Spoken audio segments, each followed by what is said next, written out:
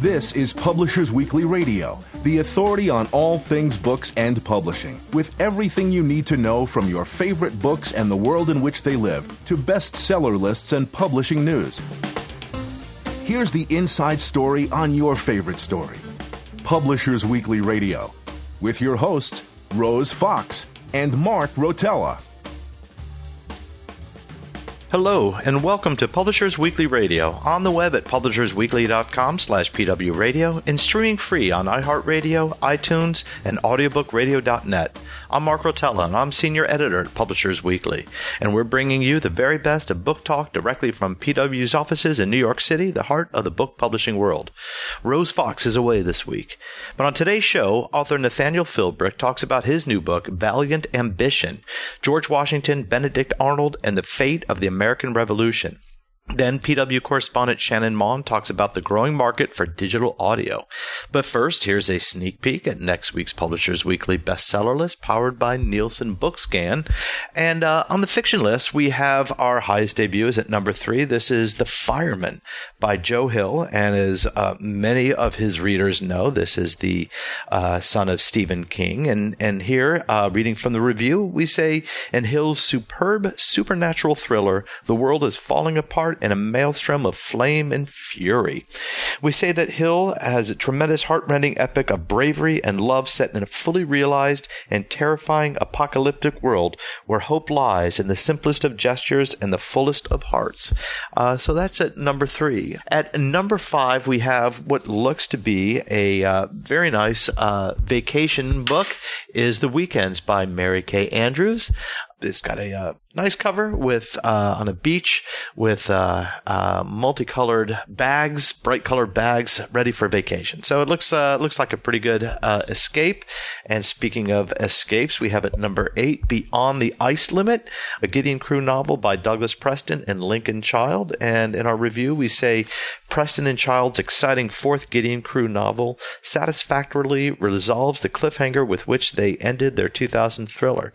We say the best-selling authors maintain suspense throughout, and they throw in some original ideas that offset some familiar action tropes. So that's at number 8. And for another kind of getaway is The Highwayman, Craig Johnson. We say Wyoming's scenic Wind River Canyon provides the setting for this atmospheric Walt Longmire novella, an update, according to Johnson, of a Charles Dickens ghost story, The Signal Man. We say later on, you don't have to be a fan of Longmire, but the hit Netflix series to appreciate this clever tale, Longmire's Netflix series. So that's at number 12. And kind of light on the fiction, but on the nonfiction, we have Bare Bones, which is by Bobby Jones, who hosts the nationally syndicated country music morning show. What's kind of interesting is at number 9, we have another DJ, which is My Voice, who is Angie Martinez. She's the voice, the so-called voice of New York from, I guess, 2 decades ago. It's from Hot 97, which is now Power 105.1, but 20 years ago, listeners will certainly remember her voice, and that's at number 9. And going down the list a little bit here. By the way, Bare Bones, the subtitle, which I really like, is I'm Not Lonely If You're Reading This Book, which really does sound like a country music song in itself. At number 2, we have The Gene, An Intimate History by Siddhartha Mukherjee, and Skillful Bros Mukherjee, an oncologist and the Pulitzer Prize-winning author of The Emperor of All Maladies, relates the grand tale of how scientists have come to understand the role genes play in human development, behavior, and physiology. We say by relating familiar information, the oncologist grounds the abstract in the personal to add power and poignancy to his excellent narrative. So that's at number 2, selling pretty nicely, made a pretty decent debut there. At number 11, we have, it's kind of a, not really a cookbook, but a meal delivery book. It's called Plated, Weeknight Dinners, Weekend Feasts, and Everything in Between. Rachel Deal, last week, had a feature called Clarkson Potter Courts the Meal Kit Market. And here, we don't have a review of this because it's mostly a meal kit, but the more than 125 repertoire building recipes in Plated will help you cook and eat food you love without having to think think so hard about it. That's according to the publicity. So that's at number 11. And just mentioning something on the trade paper list is Dazzling Dog's coloring book. Marjorie Sarnett had a big success with a couple of coloring books for Dover, which were Creative Cats coloring books. And this one is all about dogs. And that's what we have on trade paper. I'm Mark Rotella, and this is Publishers Weekly Radio. Next up, Nathaniel Philbrick talks about George Washington and Benedict Arnold and their roles in the American Revolution. We'll be right back. Hi, I'm Ron Miscavige, and I'm the author of Ruthless, and you're listening to Publishers Weekly Radio Show. I'm Mark Rotella, and you're listening to Publishers Weekly Radio, direct from the PW offices in New York City. Today, we've got Nathaniel Philbrick on the line. His new book is Valiant Ambition, George Washington, Benedict Arnold, and the Fate of the American Revolution. Hello, Nathaniel. So glad you could join us. It's great to be here. Well, first of all, I want to say, who was valiantly ambitious here? Well, it's kind of an ambiguous title in a way. It comes from Shakespeare's Julius Caesar, in which Brutus says of Caesar, "As he was valiant, I honor him. As he was ambitious, I slew him." And so I think it's a good place from which to examine the intertwined lives of Washington and Arnold, at a very difficult time in the Revolution. In your books, you often turn an accepted historical notion on its head. What is the theme here? Tell us a little bit about this. Yeah, well, Washington is revered as the father of our country, quite rightly, and Arnold is viewed as evil incarnate, as the ultimate traitor. And what I wanted to show was that in the early years of the war, the book begins in 1776, just as the British are about to invade New York. In those early years, Arnold was actually one of, if not our best battlefield general. And he was racking up victories all throughout the North, journeying through the wilderness to Quebec, taking Fort Ticonderoga, all these kinds of things. While Washington at New York was not his finest hour. He lost terribly at the Battle of Long Island, would be forced to evacuate from New York, and then a humiliating retreat across New Jersey. And so this book begins with Washington, the man destined to be the one person who can hold this country together at his absolute lowest, and Arnold, in the second chapter, winning the Battle of Valcour Island, the battle that you could argue saved America in the year of 1776 by preventing the British from coming down from Canada through Lake Champlain. And it begins with Arnold, the man destined to be the one to try to tear this country apart at his highest. And I think it's an unusual perspective for a lot of people, and it traces what happens to them over the next 4 years. And ends with Arnold's ultimate decision to turn traitor in the September of 1780. Wow. Well, tell me a little bit about Benedict Arnold and maybe the relationship that he and George Washington had, how well they knew each other. Yeah, well, Arnold grew up in Connecticut. He was a New Haven apothecary and seagoing merchant. Had a small fleet of trading vessels, and he was a very passionate person. And he was an inspiring leader on the battlefield, but his passions, he didn't have a lot of tact, inevitably led to controversy off the battlefield. He was always getting into trouble with his fellow officers and the politicians, but he was bar none our best battlefield general. And I think Washington really respected that. It's evidenced in the letters he writes to him. And I think there's a part of Washington that was almost envious of Arnold. If he had been 10 years younger, not saddled with the crushing responsibility of command, he could have been out there on the battlefield, racking up the victories. Instead, he was the one who was forced to try to keep this country going with a dysfunctional Continental Congress, with American people who are getting increasingly disaffected with the war, and so he was, it was a difficult time for Washington, but Arnold in the beginning was the one officer he could trust. And you had mentioned that if Washington were a decade younger, he too would be out there. What ages are we talking about? I mean, at this time, when you see photos or images, of Washington and Arnold, they're in their wigs and they maybe look much older than they are. Yeah. Well, yeah, we all grew up with Washington on the $1 bill, where he's got his dentures and he looks like the rock upon which this country was built, the staid pragmatist. Right. But the fact of the matter is, at the beginning of the Revolution, he was in his 40s.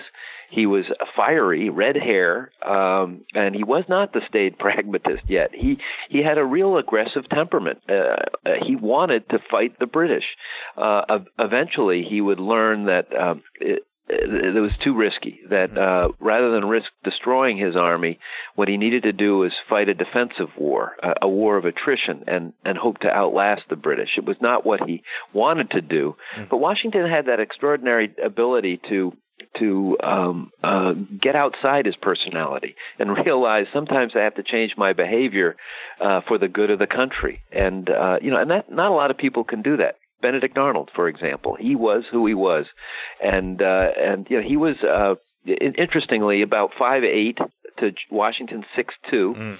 But a true athlete, and someone with an incredible reserves of endurance, and he did have that charismatic presence on the battlefield that really made him a magnetic figure when the going got tough in the midst of a battle.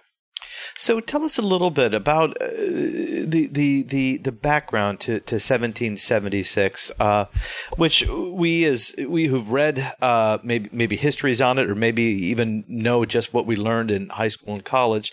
Just give us a little background as to what was happening right then. Yeah, well, Washington had just been through what was known as the Siege of Boston. Where he had arrived in Boston soon after the Battle of Bunker Hill, which was technically a British victory, but inflicted heavy casualties upon them. And they were soon mired in this siege. The British had occupied Boston, and Washington's army really didn't have the gunpowder to effectively dislodge them.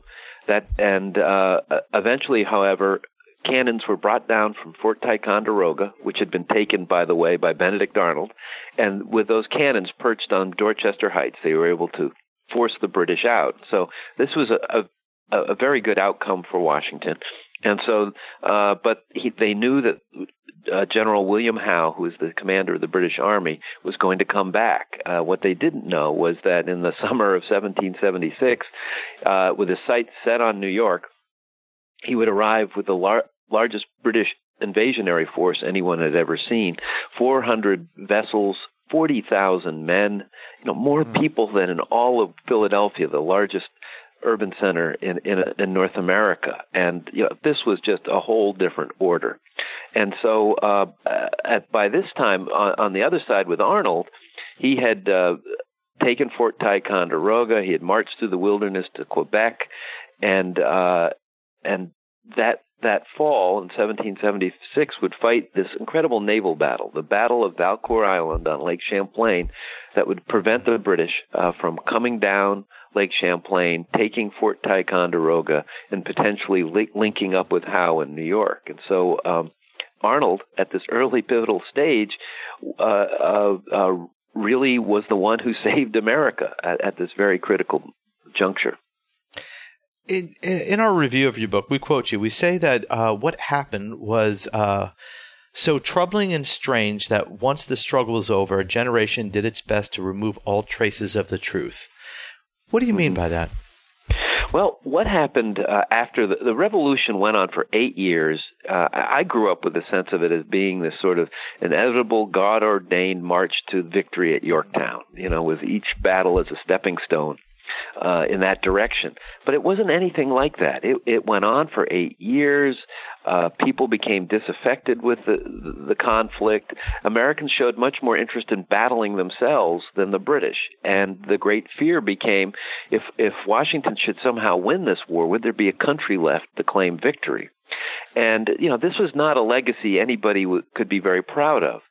But what happened is in the years after the revolution, the myth-making began.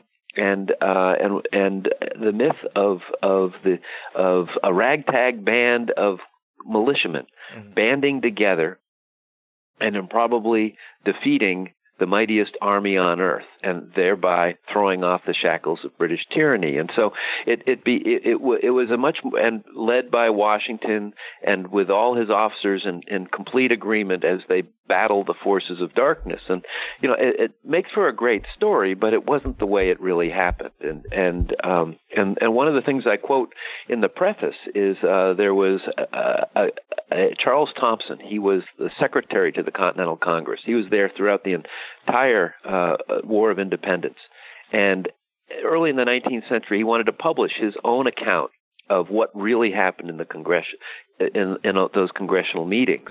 And he soon realized, he wrote out this huge manuscript, but realized that the myths that had already been promulgated were completely contrary to what his version of events would be, and he decided that it would be better to destroy his manuscript rather than try to, as he said, remove the veil of what really had happened. Oh, wow. So I want to talk a little bit about Benedict Arnold now, and he seems to have been slighted during his life, but also in history, in much the same way that you've described our perceived notion of it. Who in fact was he, and how was he slighted, and how has history changed him around? Right. Well, he enjoyed these great victories, and in the winter of 1777, he quite rightly expected a promotion to Major General. But the Continental Congress had instituted a new policy, and they were the ones to select the Major Generals, that each state should have only 2 Major Generals, and since Connecticut already had 2, they would overlook Benedict Arnold and promote 5 brigadier generals who ranked below him past him to Major General. And this was a devastating, he couldn't believe it, nor could Washington, who pleaded with Arnold not to get too excited, to hold in there, and he would try to do everything to make it right. But, this was the first instance in where he began to wonder, hey, why am I not getting the support of my own government? He had also spent a considerable portion of his own money during the first years of the war when he was in Canada, and he expected that the Continental Congress would compensate him for it, and that was not forthcoming at all. And so he grew increasingly bitter. And then ultimately at the Battle of Saratoga, which would be the great victory that ultimately would bring in France on the side of America in the War of Independence, he was terribly injured. His left leg fractured by a musket ball, and he would it would be more than a year before he could walk again. His injured leg 2 inches shorter than the other one, and he had been terribly treated by his commander Horatio Gates, who feared that Arnold would get the glory that Gates wanted for himself. And so it was just a combination of events, and he began to wonder, he was increasingly bitter about this. And then he would ultimately end up the military governor of Philadelphia after the evacuation of the British, and get embroiled in politics and become even more disaffected, and then meet a 18-year-old Peggy Shippen, a beautiful woman from a family with loyalist leanings, who would begin to whisper in his ear that if the Americans didn't appreciate him, perhaps the British would. And the moment of we have in our minds the moment of that when the traitor happened. We think of his clandestine meeting somewhere. Is this in fact what happened? Yeah, it's really, you can't make this stuff up. He was in correspondence with the Major John Andre, who had met Peggy, his wife, when they had occupied Philadelphia, and they carried on this secret correspondence. And the plan was Arnold was able to secure command at West Point, which was our preeminent fortress on the Hudson River. And if that should fall, it could be the end of the War of Independence, since the country was in such a terrible state. And so the plan was for Arnold to surrender it to the British when they came up the river with an invasionary force, but they needed to have a face-to-face meeting beforehand. And so on the west bank of the Hudson at Haverstraw Bay, they would meet at midnight and discuss these plans, with Arnold giving Andre all sorts of documents related to West Point.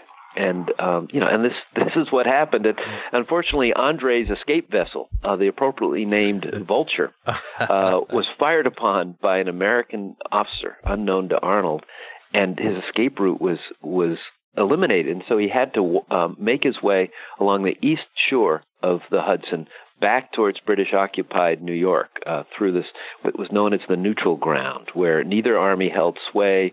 And ultimately he would be stopped by 3 American militiamen who would find the documents on his person and begin to realize that perhaps this guy was a spy, and Arnold's plot would be revealed. We're going to take a quick break. Don't go away. Book lovers everywhere love Publishers Weekly Radio, now on iHeartRadio.com. PW Radio brings you the best of books and book publishing news. PW editors Rose Fox and Mark Rotella offer lively interviews with your favorite authors and conversations with new authors you'll want to get to know. I'm Rose Fox. And I'm Mark Rotella. Join the community of book lovers at PW Radio. Every Friday and now on demand at iHeartRadio.com. Welcome back. We're talking with Nathaniel Philbrick, author of Valiant Ambition, George Washington, Benedict Arnold, and the Fate of the American Revolution. And we're learning a telling of the years basically 1776 to 1780. And in the book, you talk about minor characters as well. For instance, the British general John Burgoyne and his use of Native American warriors. Yes, Burgoyne, while he was coming down from Canada on his way to what would become the Battle of Saratoga, he enlisted hundreds of native warriors and basically unleashed them on the local populace. And this brought up terrifying memories of the French and Indian Wars that the New Englanders had fought for more than 100 years, and ironically, it actually awakened the New Englanders to, okay, he's done this. They were outraged, and thousands of New England militiamen would enlist and make their way to what would become the Battle of Saratoga. So you could argue that by doing this, Burgoyne really worked against his own best interests by awakening this multi-generational fear of native warfare. So I want to ask, what drew you to this time period and to this event specifically with Washington and Arnold? Yeah, well, it goes back to my mom, to tell you the truth. When I was growing up, my mother, who was kind of a renegade, she really enjoyed telling someone exactly what she thought, especially if she thought the person wasn't going to agree with her. And she loved Benedict Arnold. And I would, as a kid, I'd say, "What are you talking about, Mom? He's the ultimate traitor." But she insisted he didn't get a fair shake, and that he had reasons for what he did. And I think something about the audacity of the man attracted him. And when I had written Bunker Hill, and I knew I wanted to follow Washington into the middle years of the Revolution, but I also wanted another perspective to bring to it. And I knew that things got bad in those middle years. And then I remembered what Mom's love of Benedict Arnold came to mind, and I realized that's the person to focus on to get at sort of the dark side of the Revolution. Sure, and by focusing on someone again who's kind of the anti-hero, you're able to tell a different story through a different lens, perhaps. Yeah, and all my books end up with kind of mayhem and darkness at the end. It's kind of the way I go, whether right. It's a whale ship voyage or the Pilgrims on their way to the New World, and for me it was great fun as this book towards the end, we're beginning to focus on Arnold's treason and the negotiations along the Hudson River, just as Washington is arriving at the same time. It was just really fun to get those narrative strands meeting at the most climactic moment. So bodies of water figure big into your books. We've got the Hudson River. Your first book, In the Heart of the Sea, which received the National Book Award. If I'm not mistaken, you were living in Nantucket when you wrote that. You're also a sailor. How much of that story was inspired by just your love of the sea and just the area you grew up in, if at all? Yeah, well, for one, I grew up in that nautical capital of the universe, Pittsburgh, Pennsylvania. but I did learn to sail when I was a kid. Summers, my parents would take us to my grandparents on Cape Cod, where I developed a love of sailing, and we also had a place near Lake Champlain in Vermont, where I also did some sailing. And so that was, even though I grew up inland, sailing was something that I really enjoyed as a kid, and I ended up racing competitively, something I did throughout college, and I worked at a sailing magazine. And but it was when we moved to Nantucket that I began to realize. I was an English major in college, and Moby Dick was my personal Bible, and it was moving to Nantucket, kind of the holy ground of that novel, that awakened my interest in history. And so I researched the history of Nantucket, wrote a history of the island away offshore. That led to In the Heart of the Sea.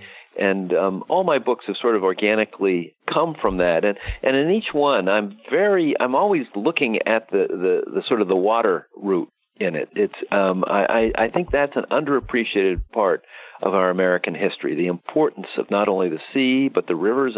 I wrote a book about the Battle of Little Bighorn. With Custer, and that book begins tellingly, I think, with a riverboat on the Missouri River. And so for me, the history of this country is inextricably tied up with the water. Well, of course, Pittsburgh, while landlocked, does have three rivers going through and around it. So you mentioned Mayflower, which seemed to be a natural progression to Bunker Hill and this current book. So we're also working in that kind of early colonial to revolutionary time period. Yeah, and I'm working my way through American history. Right. I write these books not because I know everything about the topic. Quite the opposite. I write these books because I'm curious about what happened, and I've got a sense of a book I would like to read, and therefore I research it and I ultimately write it. And my sort of big project is learning about America, and so I'm not doing it chronologically, but for me it's just a process. I really enjoy learning. And the excitement of discovery is one that I try to apply to my research process and to the writing process, and hopefully that's something the readers can share as they're reading along. And in your book, The Last Stand, Custer, Sitting Bull, and the Battle of Little Bighorn, you've got another duo, Custer and Sitting Bull, much like, well, maybe not much like, but you've got your Washington and Arnold before. Right. And that was just territorially a lot different from your previous or your other books. What drew you to that? Well, I had just finished Mayflower, and my take on that, what many regard as the iconic beginning of America, didn't end with the first Thanksgiving, but took it to the next generation. The terrible Native English war called King Philip's War, that almost destroyed New England. And, I was thinking, well, if this is sort of how it begins, where does it lead? And, well, it leads to the Battle of Little Bighorn. And one of the themes I've been working with my books up until then was that, a sense of a wilderness is what defines America. It makes us different from a European country. This sense of potentiality and vastness. And we think of the American West as the archetypal American wilderness, but initially it was the sea. And with The Last Stand, what I wanted to do was okay, I've written a lot about the sea. I wanted to go west and see how different similar it all was. And so, the 4 years I spent writing and researching that were just some of the best years of my life. I so enjoyed my time out there. And ultimately, for me, the book was more a culmination than it was a departure. You talked about how you research before you write. Can you tell us a little bit about your writing process and maybe your research process as well? Yeah, well, typically a book of mine will take about 3 years, and the first year is research. It's developing a bibliography, collecting the books, going to archives, and then after that year, I begin to write, and the research process begins anew as with each chapter, and then so that I develop a huge amount of notes for each chapter, winnow them down to a point where I have a sense of where I want to go as far as the chapter structure, and then I write it. And after reading it to my wife, who is the toughest critic alive, I make the appropriate changes and then move on to the next. And then even after a little more than a year of writing, I then have a book, and then inevitably return to research aspects that still need to be fleshed out, that kind of thing. And it's a process that by the end of it, I need to see it through. It becomes a real kind of neurotic quest, in which, for me, it's the most fun is when it's all on paper and then tweaking it to the point that it begins to feel like a coherent work. Now, you said you'd mentioned you read your work to your wife. Is that the case? You actually read it to her, or do you let her? Yeah. Oh, we after dinner, she does the dishes. It's a good deal from my perspective, while I read it to her. And it's really important for me because the act of reading out loud is so different from reading it on the computer screen. And so it gives it a whole new perspective. And so often I'm reading it along, I can realize, oh no, this isn't working. Or she will start scribbling on her notepad and I'll realize, oh, something's going on. So that process, it gets me sort of outside of myself. And I can sort of hear the cadences rather than read them. And so it's an important part of my process. And will she stop you to mention something, or will she, as you said, write something down and then share with you? I will stop. When she starts scribbling, I inevitably say, what was wrong with that? And she'll just say, keep going. And so she waits until it's over and has her notes. And then we go through that, and that becomes the basis of her comments. And it's God bless her. It's way. I think it's beyond the normal marriage contract, but it's been fun to do over the years. What a wonderful process. Yeah, I don't know if it's good or bad for the marriage. But. Right. So now we know how history ends, but do you always know how your book ends? Well, yes, sort of, but I have to say that when I'm writing, in the act of writing the chapter, I have sort of suspend belief. I'm focusing so on what I am describing. I really lose a sense of the inevitable result. And because part of what I'm trying to do is to recapture a sense of not the inevitability of history, because there isn't an inevitability, but how everything was in the balance and how it could have gone so many different ways. And, and so when I'm in that kind of moment, I'm almost surprised by the direction it ultimately goes. Well, we've been talking with Nathaniel Philbrick. You can find his book, Valiant Ambition, George Washington, Benedict Arnold, and the Fate of the American Revolution in stores right now. Nathaniel, thank you so much for joining us. Oh, it's a great pleasure. I'm Mark Rotella, and this is Publishers Weekly Radio. Next up, PW correspondent Shannon Mon tells us all about the growing field of digital audiobooks, so stay tuned. Hi, I'm Benedict Jacker. I'm the author of the Alex Ferris series, and you're listening to Publishers Weekly Radio. I'm Mark Rotella, and you're listening to Publishers Weekly Radio, direct from the PW offices in New York City. Every week we get insider info from Publishers Weekly editors and contributors, and today PW correspondent Shannon Mon will tell us all about the rise in digital audiobooks. Hello, Shannon. Hey, Mark. How are you? Good, thanks. So it looks like in Monday's issue, we've got a big feature from you that talks about this growth in digital. Is it digital in CDs as well, or just digital? And tell us about it. Sure. Well, 'tis the season where all the data and statistics come out from sales of the previous year, and so we were looking at a couple of those reports, one of them from the Audio Publishers Association and one from the AAP, and both of them reported that digitally downloaded audio was very, very strong, growth in double digits in 2015. So we wanted to take a closer look. And in looking at that, I spoke with a number of audio publishers, and the biggest growth is in digital audio, but all of them maintain that CD remains a still viable and very strong part of the business. There are some people who still prefer listening via CD, and also you just have that really strong component of people who listen in the car, and that remains a very big way for those commuters and people who are listening in the car to get their audio. And could they also do it digitally if they plugged in their iPhone? Oh, sure. There's any number of devices that they can use for playback in the car, but I think just the fact that the car is where lots and lots of people listen is something that helps keep the CD strong in terms of growth.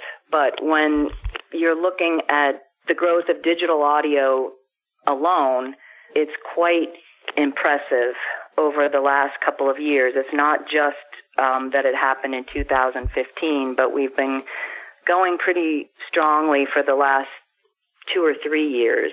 Again, double-digit growth reported by audio publishers and also in that AAP report, mainly in the adult book category. So mostly adult books. I know whenever we go on a car ride, we check out from the library children's books. Was there much information on library markets and kids' books? It wasn't really separated out too much other than the fact that the number of total audiobook titles published continues to be strong as well. So when you separate out digital audio growth from general audio growth, the numbers are different, but still good. So when you're looking at the whole audio industry, everything is up. I believe it's 20% that I'm looking at here. And that would include all of the other categories in addition to adult audio. Children's, young adult are all doing very well. And again, the digital output from all publishers has increased, which has allowed them to do considerably more titles than they've done in the past overall. Wow. So it's kind of that whole idea of all boats rising when the numbers are positive. Great. Well, did the study release numbers? Yes. So, for instance, downloaded audio sales, according to the AAP's StatShot report for 2015, indicated that those download sales were up 38.9% in 2015 over 2014. And, of course, we do consider when we're looking at these studies that you're talking about only the publishers that are reporting to these various organizations. So it's not a pure indicator, but it's still very suggestive of what is going on. Most of the major publishers do participate, so it still does give us a pretty good idea. So AAP has downloads up 38.9% in the adult books category, and the AAP the Audio Publishers Association, the APA, has digital downloads up 34% in both dollars and units sold, and that was in 2015 compared to 2014. So those are pretty dramatic numbers. That is pretty impressive. So you interviewed in your article several of the key players. Well, who are they? Who are the big publishers for audiobooks? And who did you talk to? What do they have to say? Well, pretty typically the way that it shakes out for audiobook publishing, we follow with traditional print book publishing. All of the big five houses have audiobook units within them, so there's a lot of synergy going on. So we spoke with Amanda DiCerno from Penguin Random House Audio, Chris Lynch from Simon & Schuster Audio, Samantha Edelson, who is marketing director at Macmillan Audio. We spoke with people also from HarperCollins, Recorded Books, Scholastic, Audible, which is also a player in the field here. So pretty much for our purposes here, it was most of the big five, and then with Recorded Books, also Blackstone Audio, two independent companies who do sizable business. So let's talk a little bit about Audible.com. They seem to have a self-publishing platform now, but I'd like to know a little bit more about Audible.com and their role.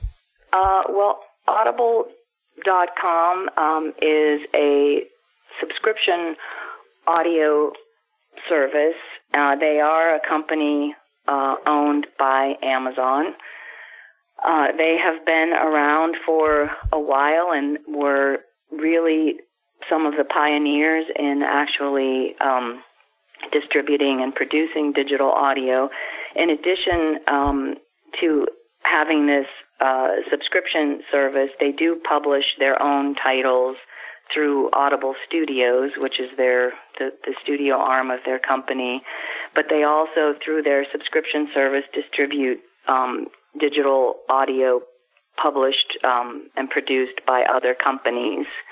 And in addition to that, they have a platform called ACX, which is where rights holders, that could be anywhere from an independent author to an independent publisher to anyone who holds the audio rights to a book or other property can come to this marketplace, and they can essentially find professionals to help them produce their own digital audiobook. So they can audition and hire narrators. They can choose production people, directors, that kind of thing. They can sort of meet all of the parties that they would need to go ahead and produce an audiobook title. And that particular platform, according to Beth Anderson, who is publisher at Audible,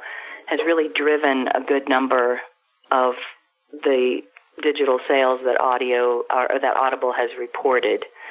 So she made a comparison saying that in 2014 there were 13,600 titles produced via ACX, and they're aiming for more than double that, looking at being on track for 30,000 titles this year.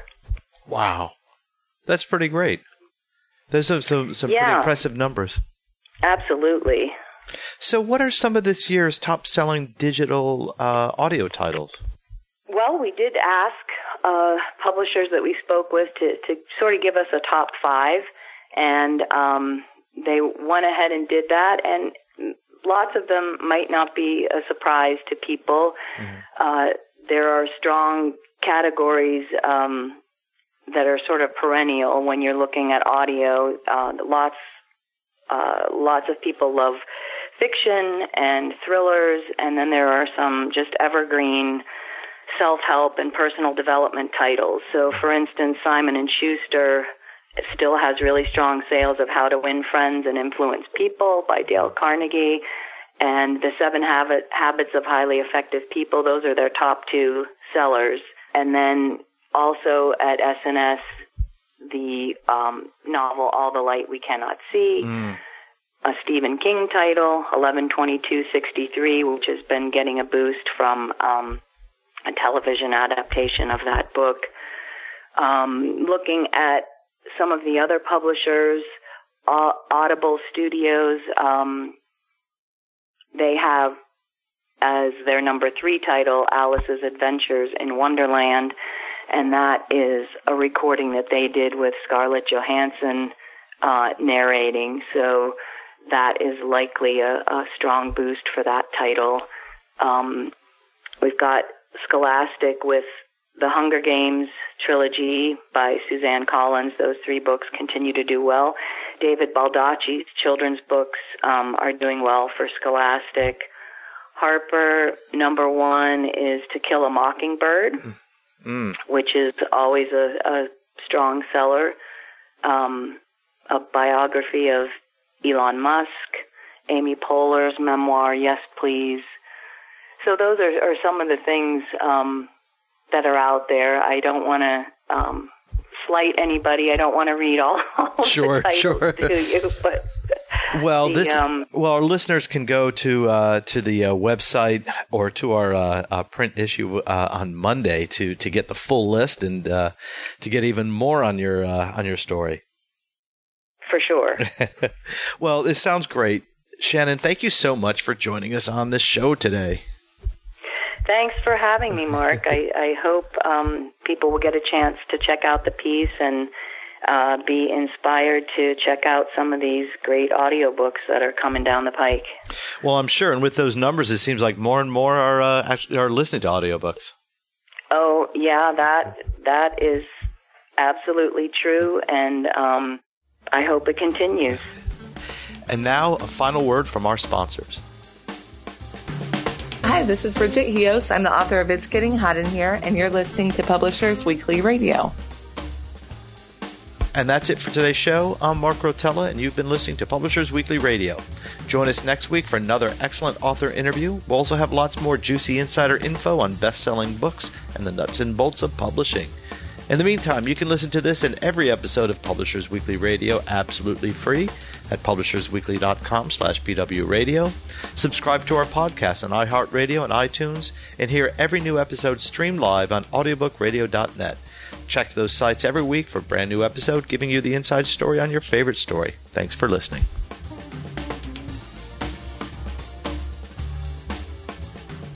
You've been listening to Publishers Weekly Radio Show.